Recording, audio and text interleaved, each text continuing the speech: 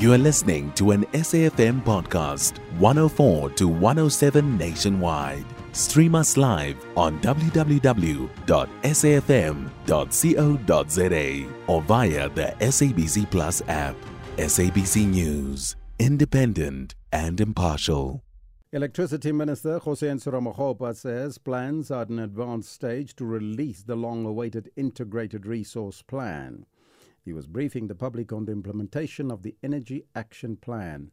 He says the Electricity Infrastructure Plan, which speaks to multiple sources of energy, will help mitigate against load shedding and safeguard the country's economy. Now, this comes amid concerns over the impact of load shedding on matriculants writing their final exams. To discuss this, we join on the line by a grade 12 learner, Siphelele Mbele, who's been adversely affected by load shedding. A very good morning to you, Siphelele, and welcome. Hi. Tell us, how has load shedding affected your preparation and studies for the exam?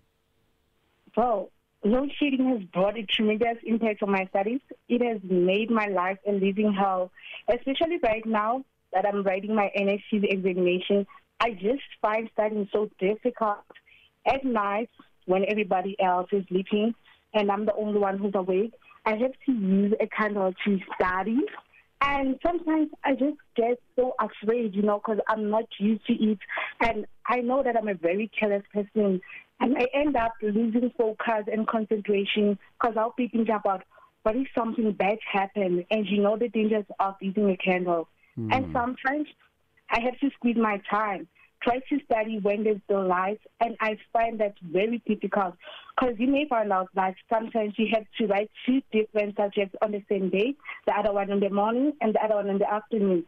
And how will I manage to do so? How will I manage to study both those subjects within the little time that I have?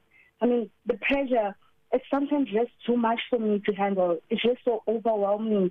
Sometimes when you need to do a research, you can't do it because you may find that your battery is off, your laptop battery is off. It just put my studies on hold. I can't do anything.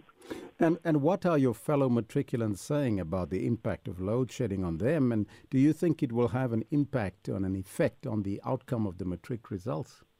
Yes, it will have a negative impact on our results because we can't study properly. How will we study if there's load shedding? The light becomes off, becomes dark. We can't even study properly. This is affecting our results because I even saw on our preliminary results we did not do very well. And what about next year? Our results will be very bad. Are there perhaps times where load shedding happened when you were writing at school, and how did the teachers handle the situation?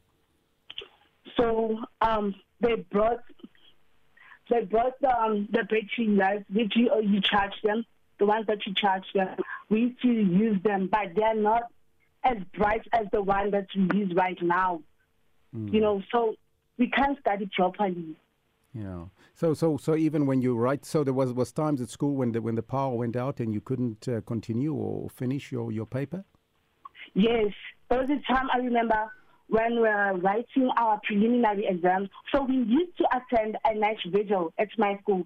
So when load shedding just happened, we couldn't continue writing. We just had to stop everything. If you could speak to the Minister directly of electricity, what would you say to him? I would say, please, Minister, do something about this because this load shedding thing is going to affect our lives seriously. So, because right now we are preparing for our lives. When you're doing matric, you are particularly preparing for your future. So, how will we have a prosperous future if our studies get affected by this load shedding? Please help us. I thank you so much for your time and all the best of luck, Siphelele Mbele in Tembisa. She's a grade 12 learner and how load shedding has affected her.